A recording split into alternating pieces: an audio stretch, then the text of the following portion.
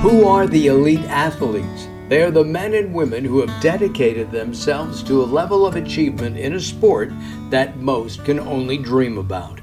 Whether they reach that pinnacle of success in high school, college, or in the pro game, the vast majority of these great athletes come to realize that their time at the top is only a few years. What does life have in store for them for the next 50, 60, or more years? What challenges and barriers do they face along the way? After the Glory is the show that features conversations with elite athletes as they talk about what led them to greatness and how their special skill set has prepared them for life beyond the playing field. Gary Stern and Lucy Tsang are passionate admirers of elite athletes and are proud to bring you their stories. And now, the host of After the Glory, Lucy Tsang and Gary Stern. Welcome to After the Glory. This is Gary Stern with my partner Lucy Tsang, and this is our final episode of our season 4, and we have something special, I think, for all of our listeners today. Lucy and I are going to talk about some of the themes of our show, look back on some of the guests we've had, and as we do, we're going to introduce you to two baseball people who had very different journeys. Both are friends through my adult fantasy camp that I just went to in November 2021. Dale Torborg and Mickey Hatcher.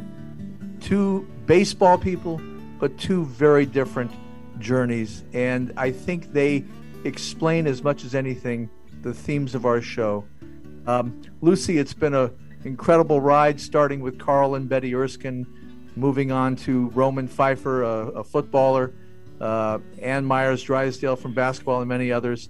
And one of the things that I think our listeners have picked up on is that you and I, from different generations, have seen the athlete in a very different way when it comes to the transition to life after, as you put it, the glory days of sport. From your perspective, working with as a accountability partner for younger athletes, how do you see the journey that they take and the plans and challenges they have leaving their sport for the last time? Well, Gary, you asked a very interesting question, because as I listened to the two interviews that you did at Vero Beach, I'm just frequently thinking about transferable skills and access to anything, right? I mean, it's just crazy to me to think that 20, 30 years ago, someone tears their ACL and it takes them a month to get into surgery. I mean, this is a pro athlete, right? A month to get access to healthcare. And then, someone tears their ACL today and they're in the surgery room within hours and they're back in rehab within weeks. It's a different trajectory of what your athletic career could look like.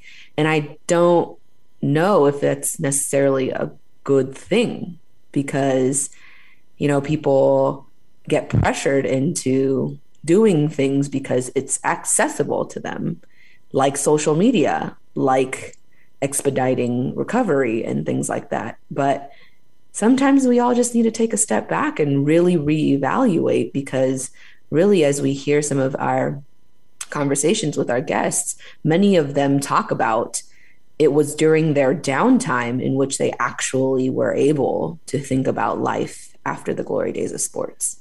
One of the things that's so obvious from the various guests we've had is that the older athlete, I mean, we start with our season 1, episode 1 guest, Carl Erskine, who comes of age in the 1940s, right after World War II. And the opportunity is presented to come right out of the Navy and go into professional baseball. But what happens is that the very same mindset, the very same mental approach, the toughness, the focus has never changed. The opportunities may have changed. The access to information has changed. But the mental toughness to become an elite athlete has not changed. Is that kind of how you see it, regardless of generation? Absolutely. I think the mental toughness is extremely crucial to have a successful athletic career. And I do think it's changed a bit in the way in how your mental toughness needs to be executed because of the additional access to social media. I think, we really need to address how social media has impacted many of our athletes' lives to now be highlighted not just on the field or court, but oftentimes highlighted for usually the not so good things that they're a part of or that happen to them or that they are, responsible for off the field and court outside of being an athlete. And that social media has totally exploded kind of an athlete's identity as an athlete, because now I think, referring to what Dale had said in his interview, they're not just athletes anymore, they're entertainers. That's right. But one of the things that I think we're going to hear from both Dale and Mickey Hatcher is the notion of support, the notion that you've got to have people who have your back. One of the things that I think our listeners will pick up on is that our two guests in their short interviews, not only did they have people who had their backs, but they got it in later life. They learned that is a tremendous tool for themselves to give that support to others, even if it's to tell somebody as a coach, hey, maybe you ought to look at something else in life to move on with. That this doesn't look realistic to you. I think the thing that I want our listeners to understand is that Mickey Hatcher played baseball and never left the sport. He achieved the dream and he stayed with it. One of the things, Lucy, we've seen with many of our guests from the world of baseball, especially Steve Garvey, James Loney, Reggie Smith, Steve Yeager, Carl Erskine, is that baseball, among the various team sports, seems to be a sport where there's more opportunity to stay with the sport in some capacity. Our most recent guest, Tim Leary, is now a private coach for travel ball kids learning to pitch and wanting to learn from one of the best pitchers that Major League Baseball had. Does that seem to you to stand out, that there's a lot of baseball people who, after their playing career ends, they find a way to stay with the sport, unlike some other sports? Yeah, I think as you speak about it, it makes a lot of sense. But to me, I think many athletes who go pro decide to transition into a life in which they are no longer an active ball player into some aspect of their sport, because you don't want to first start over, right? Whereas the rest of the world has, had years, if not decades, before many of these athletes. But it sounds like you're right. It seems like many of the baseball players are able to find some type of career within baseball shortly after they end their playing days. And then, of course, there are the sports where the pro game doesn't really exist. We've had so many incredible women athletes, and they have a very different mindset as to how they approach reaching the top of their sport, because they know at a young age that it's not a forever thing. Yeah, I agree. I mean, with Dorina and Erica talking about, both of them in the medical field now, talking about being at the top of their game at UCLA and potentially having the opportunity to go pro, but pro for women's basketball, beyond what WNBA has become nowadays, is typically an overseas career. And that's a very different experience and commitment than many of the sports that we do have available here in the United States at the pro level, which is typically male dominated.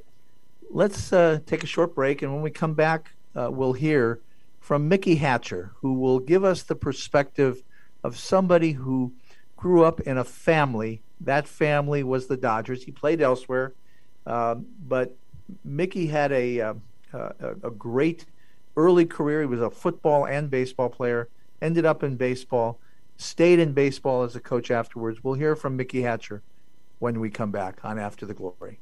Role models. They can make all the difference. In our world today, they have never been more important. One of the nation's most successful mentoring organizations is Jewish Big Brothers Big Sisters of Los Angeles. Their mission is to assist youth in achieving their full potential through innovative and impactful programs. And no nonprofit agency does it better. Jewish Big Brothers Big Sisters of LA serves Jewish children, boys and girls in our local community with a mentoring program that's been going strong since 1915. That's only the beginning. This nationally known agency owns and operates Camp Bob Waldorf.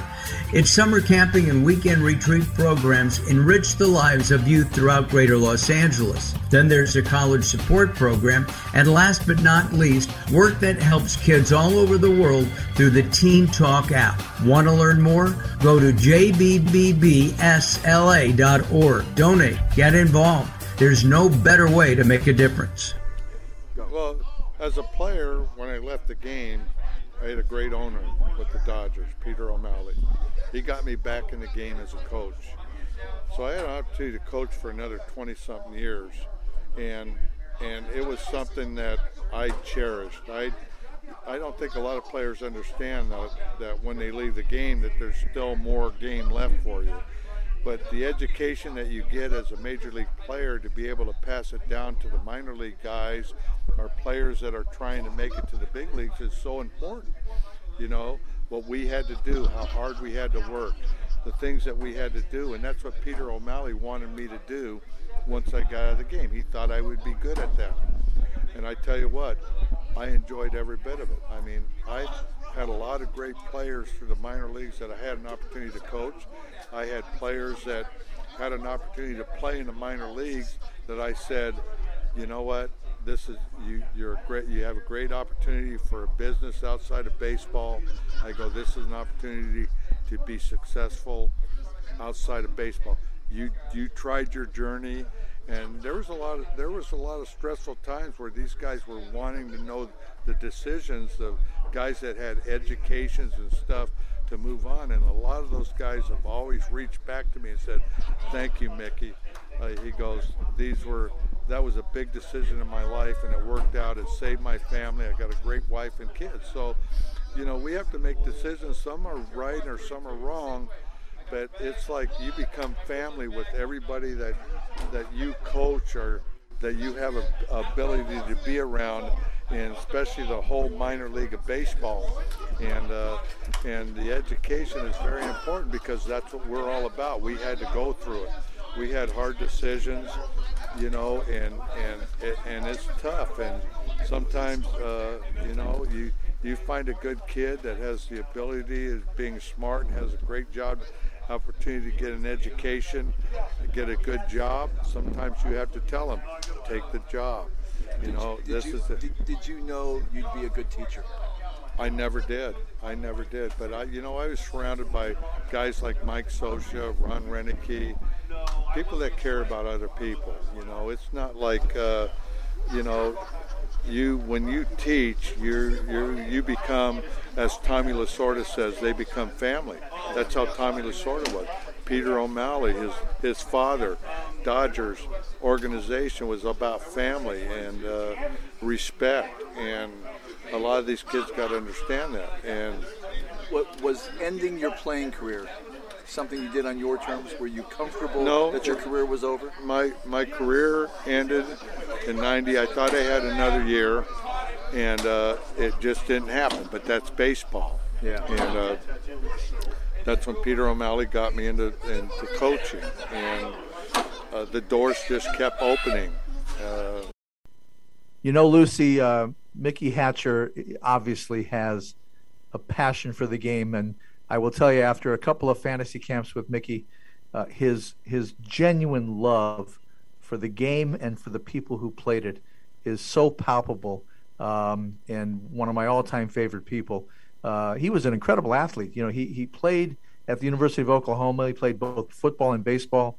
He played as a wide receiver in the 1976 Fiesta Bowl. This was no minor football player, but he has ultimately signed with the Dodgers, traded and spent a few years with the Minnesota Twins, came back to the Dodgers, and of course he was part of that amazing 1988 World Series team where he hit a home run in game one. Now, by the way, interesting note, Mickey Hatcher had only hit one home run the entire 1988 season, but he hits two. He hits two in the World Series, one in the first inning of that game one.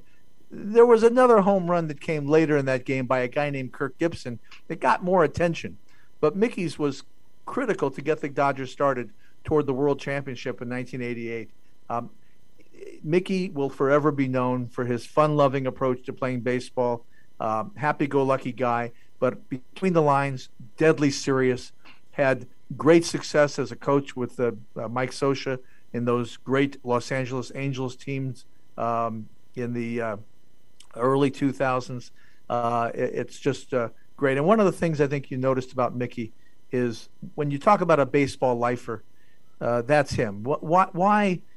It was in his blood from early in his life, and he found a way to take that personality and make it work for him in the game of baseball. Absolutely. You know, it reminds me of one of our guests that we spoke with, Austin Quick, very recently, I think even in this season. And he was talking about how even in his days when he was injured, he was still the best man on the sidelines, right? Because that love for the game is not something we can train for. It's not something we can practice for. It's not something that we can even really teach.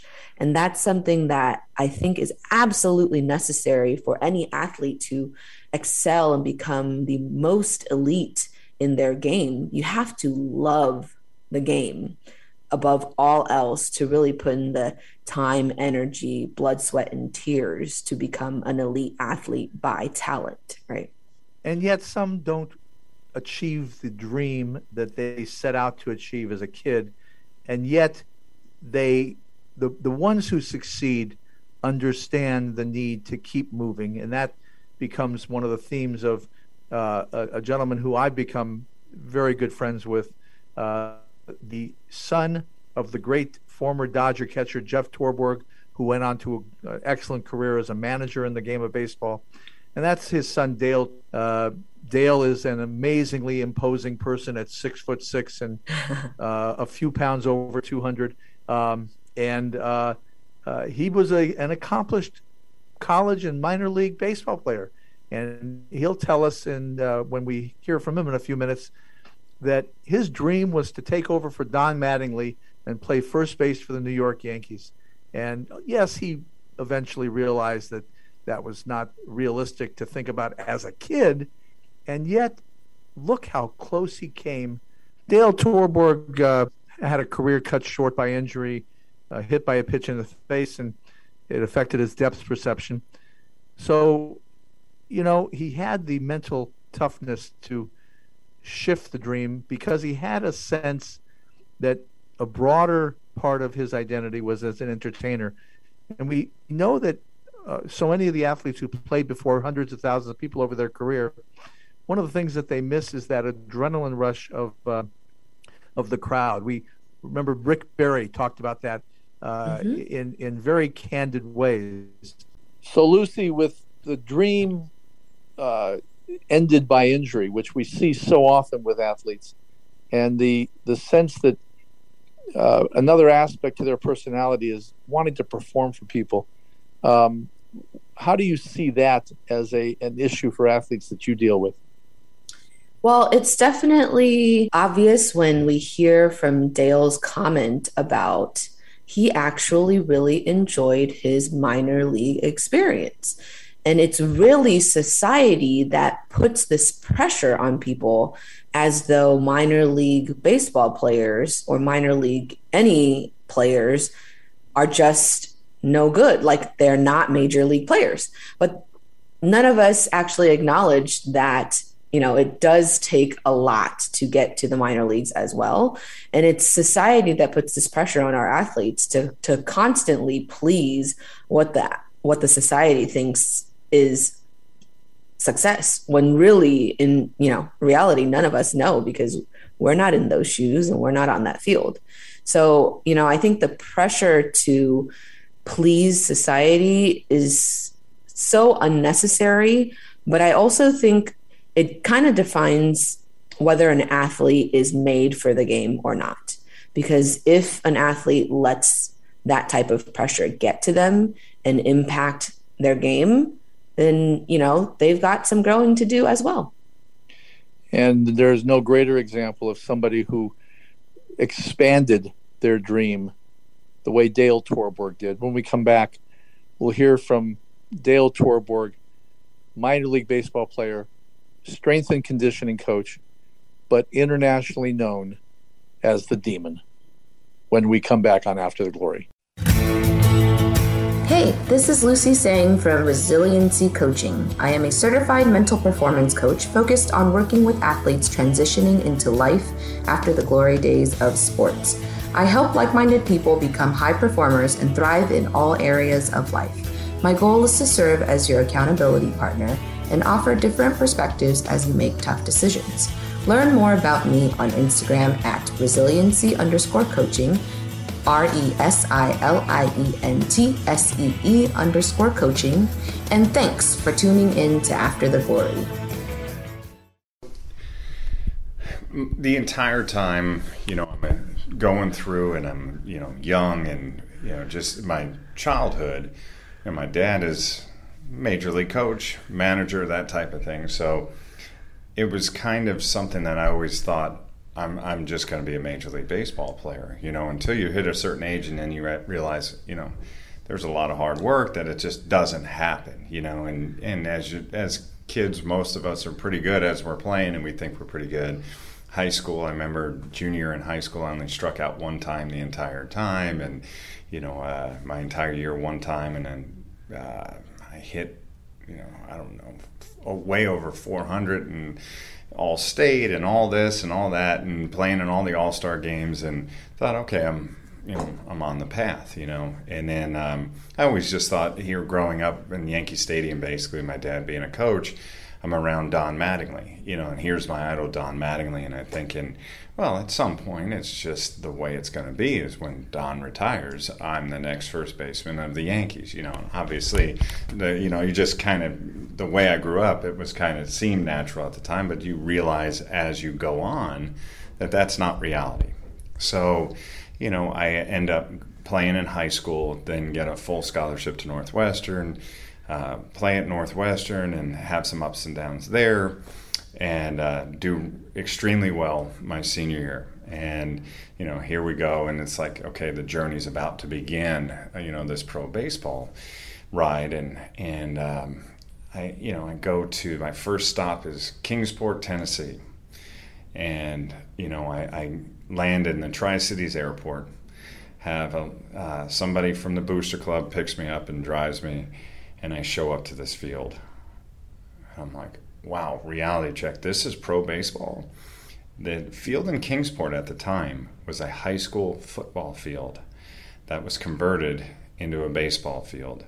And the lips on the infield were enormous. There was a road, a short porch in right field, and there was a road right behind it. In center field, there is a giant flagpole, not behind the fence, in center field, that the center fielder has to run around a giant flagpole with a giant cement base to it. Left field, there's a snow fence. And I'm thinking, wait a minute. I just went from the Big Ten.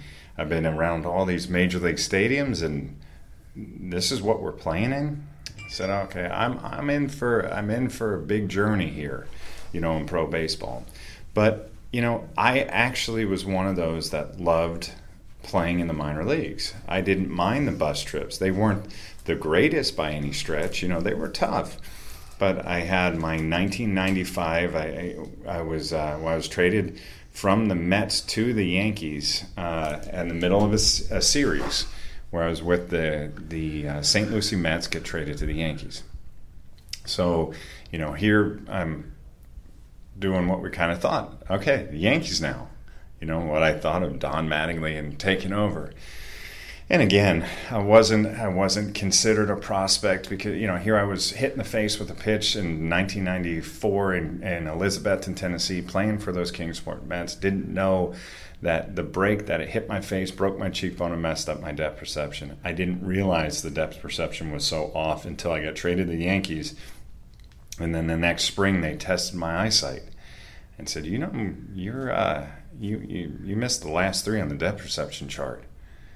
And I said, well, let me look at it again. And I couldn't see him. And so my left eye, then I covered it and I did the right eye and I saw all 3 and I went, uh-oh, like this is not good. And they sent me in, they put this yellow kind of fluorescent dye in my eye and they did all the tests. And I said, how bad is it? And they said, for a baseball hitter, it's about as bad as it's going to get. Because you're judging the depth perception and speed and everything with your dominant eye, which is your left eye if you're a right-handed hitter. So I'm thinking, oh my gosh, okay, I'm not considered a prospect. I never used to have trouble hitting changeups. Now I'm having trouble with changeups along with breaking balls. I'm like, this is not going well. This is not what I thought of when I was 10 years old, thinking that I'm going to be the next first baseman of the Yankees and going, I'm starting to see this really isn't working out for me. I tried to open my stance in order to use both eyes and have now tried to change it to have my right eye be the dominant because of opening up, but that really made me susceptible to anything on the outer half. So I really started to crowd the plate and it just, was not going well. So in my head I'm thinking, I know this is probably not the best thing. And I was going through some injuries. I had one summer, I think it was the summer of '93. It was the summer before my senior year at Northwestern. I had a throw into the runner, and I tried to jump tag him, and he ducked his head, his helmet hit the back of my wrist, and spiral fractured my left arm.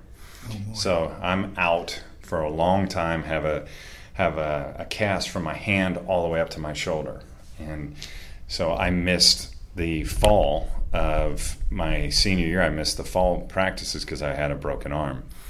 But so I had some injuries, so I knew how to deal with injuries, and I was okay. Luckily, I have a very high pain tolerance.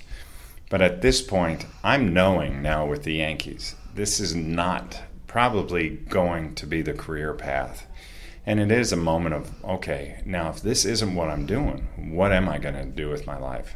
So literally at this point, I'm trying to see where my next career is going to take me. But I'm still playing, and I'm trying, hopefully I can work through this. Maybe I'll get the depth perception back. I don't know. But that's where I have, an interesting time in my life where you can literally be going straight ahead, and then all of a sudden you don't take a kind of a slight turn left. It is a quick turn, straight turn left, and that was the 1995 Rose Bowl. And because my college roommate Jeff Shine was playing in the Rose Bowl, I was going out to see him play, and that's where I meet Hulk Hogan and Randy Macho Man Savage. And I meet Hogan on the plane going out to LA, and then he was picking Randy Savage up at the baggage claim at LAX. And so we end up we're talking about wrestling and baseball and all this. That Randy was a former minor league catcher. So we start talking about all this, and having no idea about pro wrestling, was a fan of it as a kid, but that's completely a foreign world if you don't know anybody. And like, how would you get into wrestling and meeting these guys? And then I get, it really sparked me going, wow, I think I could do this. I think I could. I don't know what made me think I could. Did you start with the notion that I am a tall, big guy? I mean, does it start with the notion that compared to other ball players, certainly, you were in the upper percentiles? Yeah, I knew that at 6'6" that I was, larger than the average person. And that meeting Hulk Hogan, I remember, because Hogan was kind of larger than life. He was a larger than life figure. But when you see him in person, for me, at this stage in my life, thinking he was 6'10" or whatever it was, and seeing, wow, he's like my size. I'm thinking, wow, that kind of was like, and then meeting Randy he was completely built. I mean, he was huge in terms of that, but in height wise, he wasn't, maybe 6'1", and so I'm thinking, maybe I could do this, and it used to be a kind of a standing joke among my minor league teammates, like, you're a little off, you like Kiss and this and that, you should be a pro wrestler, you got the size and the mentality. So that was a joke in some ways with my teammates, and it really started in my mind not to be, it started to become serious, thinking I can do this. And then I got a trainer in Jim the Anvil Neidhart and the Warlord, and I quit playing. I was going through everything, and I tried to continue playing, but my heart was, after meeting Hulk and Randy, my heart wasn't there in the game anymore, thinking, because I knew I wasn't going to make it. So I could keep trying to make it, or go to this where I have this kind of burning desire to make it in something else. The dream shifted. It did. The dream shifted for me, and going, wait a minute. I have this athletic side of me, but I was a film major at Northwestern, and I had this entertainment side of me as well. And being a Kiss fan, I had these different parts of me. We all have different parts. Some things we don't show people, some that we do, and there's many different parts to people in general. And I know that when the whole Kiss initiative started, and I ended up getting the role of the Kiss Demon, for me, that was the ultimate culmination and the collision of my two worlds, of the sports and entertainment, colliding into my ultimate dream. Little did I know that was going to be it. I'm representing the greatest band of all time, my favorite band since I was 5, when my brother brought home the Destroyer record, and to be able to have the athleticism, the athlete part of me, now I crush them together, and now the Kiss Demon is the ultimate manifestation of my dreams. Your story is classic in this respect. Even though you're the son of a former Major League ball player, manager, and coach, the dream is something any kid would have.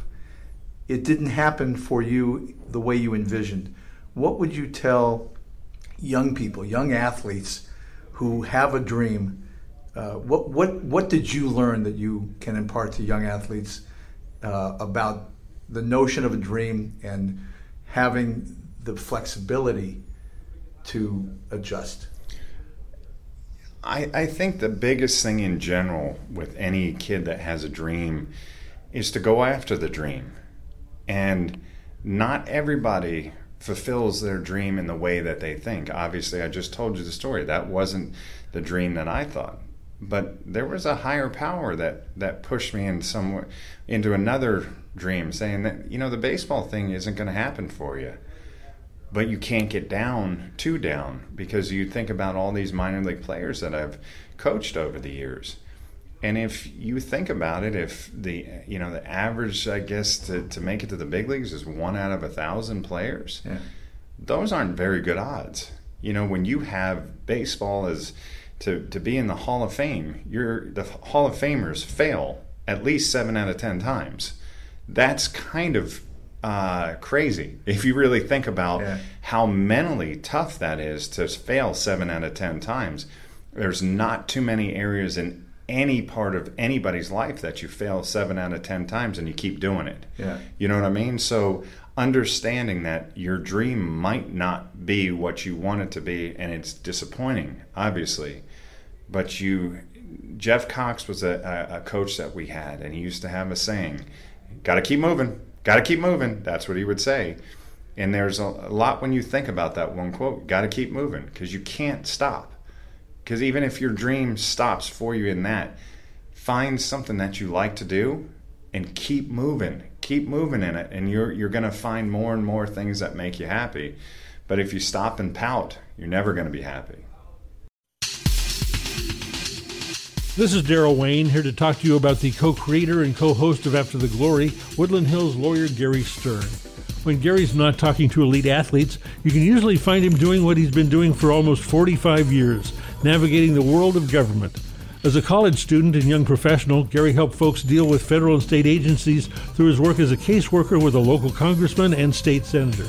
That work prepared Gary for a career as a consumer lawyer. Today, Gary still helps people in all walks of life, but his passion nowadays is his service as a mediator, mostly in cases like the ones he's been handling for over 4 decades, where people have been injured in accidents or in connection with their employment. You can learn more about Stern Law, the law offices of Gary N. Stern, at his website, www.sternlaw.org. That's STERN. or you can call him at 818-710-2717. That's 818-710-2717. Back on After the Glory, after hearing from Dale Torberg, an incredibly inspiring story from a really wonderful individual, and I'm so grateful for my friendship with Dale. Lucy, we've had a great 4 seasons. We're going to take a break for a few weeks after this episode and line ourselves up for further conversations with elite athletes. How about some thoughts about the people and the journeys that we've heard so far? Well, first I want to thank you, Gary, for really taking on this passion project of ours and making it into something that I don't think either of us really had thought it would become what it is today, and with so much more potential. Also want to thank our team, Daryl and Mark and Mike, just for being troopers with us through this experience. I feel so blessed to be able to have these conversations with such special people whom I respect and totally admire, but also being able to share these conversations with our listeners and the world as a whole, because it is so important to me that we allow our athletes the opportunity to shine outside of the identity as an athlete, because it's really what we are able to do when we come together as a community and respect people for their expertise, but also acknowledge that they can contribute in more ways than we give them credit for. So I'm really excited about our 4 seasons so far and really looking forward to many more conversations and maybe even doing some reunions. Wouldn't that be nice? It sure would. Lucy, I echo your thoughts. These are amazing human beings. What we learned over and over and over again are the skills, the mental and physical elite skills that these individuals have that get them to the top of the mountain are also the skills that in almost every case sustain them through the rest of their lives. Until we meet again, this is Gary Stern and Lucy Tseng on After the Glory. Lucy and I hope you enjoyed this edition of After the Glory.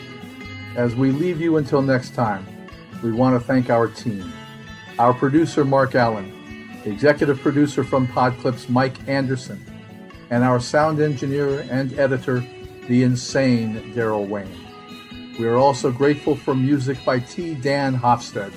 And as we close out this episode of After the Glory, we honor our guest with our theme song, written and sung by my brother in baseball, T. Dan, the master of music from the islands, and the slack key guitar. Until next time, stay safe, healthy, and athletic. Living the dream on a shooting star. Hometown crowd cheering what you are. Living large and riding high. Razzling and dazzling across the sky. Back in the day, so young and strong. Work or play, you can do no wrong. But when that ride is through, what you gonna do? Hey, what's your story? What you gonna do after the glory? Step back and take inventory. Checking out new territory. Not every day will be congratulatory. Hopefully you're still ambulatory. Come on down and tell your story.